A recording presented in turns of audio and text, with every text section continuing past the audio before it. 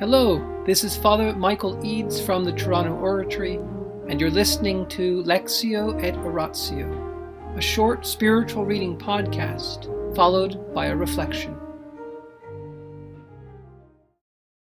The Life of St. Philip Neri by Antonio Gallonio, Section 4, Chapter 45. This was not the only occasion when Giovan Battista Modio experienced Philip's help. Not long afterwards, he had an attack of the stone and a severe retention of urine.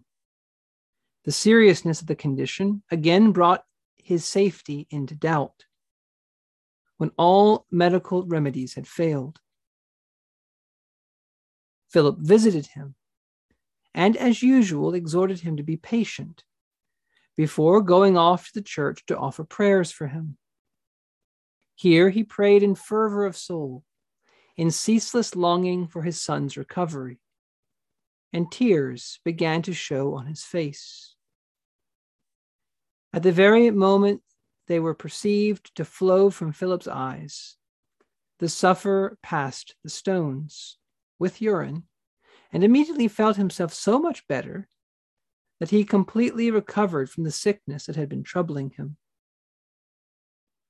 Our Holy Father often asks this man to discourse about the stories of the early saints, to the great comfort and benefit of his hearers, for he was gifted with the facility in speaking, so that when he spoke to a large crowd, he could mix entertainment with instruction and fill the hearts of his audience with a rare delight. He also displayed great charity to the poor and was greatly given to works of Christian charity. A few years after he had been received into the household of God, he died a religious and pious death in accordance with the life he had lived. In the name of the Father, and of the Son, and the Holy Spirit. Amen. Angels of God, our guardians dear, to whom God's love commits us here, ever this day be at our side, to light and guard, to rule and guide. Amen. Most Sacred Heart of Jesus, teacher of teachers, have mercy on us. Saint Philip Neri, choicest of priests, gentle guide of youth, vessel of the Holy Ghost, pray for us. In the name of the Father, and of the Son, and the Holy Spirit. Amen. By your patience, our Lord says, you will gain your souls. Patience. Patience. What is the virtue of patience? Well, it's a virtue that enables us to bear sadness, sorrow, and not grow angry. Anger always follows upon sadness, sorrow. But the patient man can endure the sadness without suddenly getting angry, without speaking, without doing something rash. Our Lord says you will gain your souls by patience. Why? Well, it must mean because we have a lot of sorrows in this life. We speak of Our Lady of Sorrows. We speak of this life, the psalmist says, as a valley of tears. Our Lord is a man of sorrows. He told Peter and James and John in the Garden of Gethsemane, pray, for my soul is sorrowful even unto death. And so this life is filled with all kinds of small annoyances, small crosses. At a fairly regular interval they occur. And so we need patience on a daily basis, on a regular basis, so that we can endure without getting angry, without doing something wrong, these little things that make us sad, that annoy us, that put us off, that disappoint us. We need patience for all that. And when Philip came to Modio in tonight's reading, when he was in great agony, stones, urine retention, it's incredibly painful. And Philip says, first of all, be patient.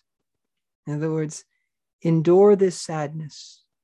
Now, how is this possible? Well, it's possible because patience is also a gift. Patience is something we have to pray for. We lean on the Lord for patience. In other words, we lean on Christ to give us his own patience. He's our model of patience. And if we ask him, he will give us a share. He will infuse into our soul his own patience so that we can do it with his help. But like all virtues, obedience, which we talked about before, patience, it stems from love. We endure these things out of love for Jesus, who allows us to go through them. See, Lord, I will put up with this because all things are under your providence and you've allowed me to undergo this. So these stones, this urine retention, St. Philip can say to him, be patient. God has allowed this for some reason, and he never lets us be tried beyond our strength. So be patient under the Lord's difficult hand, and you will see the glory of God. Now we know that St. Philip wept. He wept, he cried, and people later on put together the timing. Those that were with him in the church saw him start crying. And later on, when they discovered, what time did Modio get better? When did he pass those stones? When did it was this time. And then people began to put together, that was the exact time that Philip started crying. So there's this kind of correlation between the tears coming from Philip's eyes and the passing of the stone. And people knew this can't be a coincidence. It has to be connected. It would be impossible for this to be unconnected, given what Philip was praying for. Given all the things they knew, this had to be connected. And this is the exact kind of reasoning that we see in the Gospels. When our Lord heals the man's daughter who's sick in Capernaum, and he comes and says, Lord, my daughter's sick, come and lay your hands on her.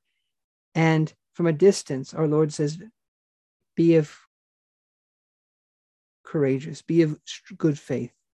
Your daughter will get well. And he goes back and he run out to tell him she's better. And he said, well, what time was it? And they said 1 p.m. And that was the exact time our Lord had said to him, your daughter will be well.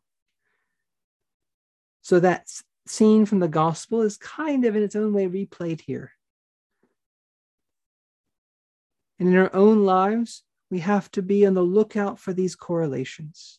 And the fact that our mind sees connections and we see the hand of God in correlations is not wrong. It's good.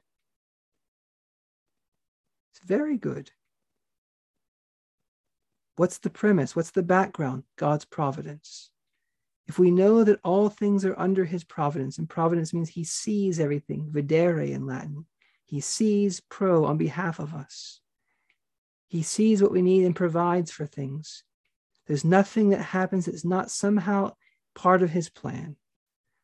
And so because we know that, we have a kind of secret insight into how things work.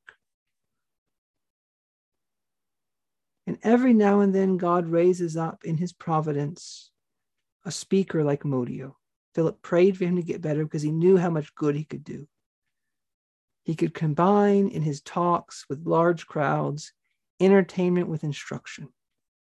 It's not a very easy thing to do. It's not a very common gift to be able to bring these together. But Modio had it. As we saw last night, he loved opera. He had a certain dramatic sense to his soul. And early before he became converted, he wrote operas that were kind of destructive of souls. He wrote things that were not very good for people's chastity. And Philip got him, brought him around. But let us ask the Lord tonight to raise up in his church people who are first of all patient. Let's ask the Lord to increase patience in us. And let's also ask that as we are patient, as we endure what we have to undergo, that God might see our patience and our suffering and give us in return preachers who can proclaim the gospel with a certain delight in the hearers. That God will raise up truly eloquent speakers who can instruct us and entertain us, keep our attention, and not just ours, but those around us, so that many souls might know the goodness and sweetness of the Lord. In the name of the Father, and the Son, and the Holy Spirit. Amen.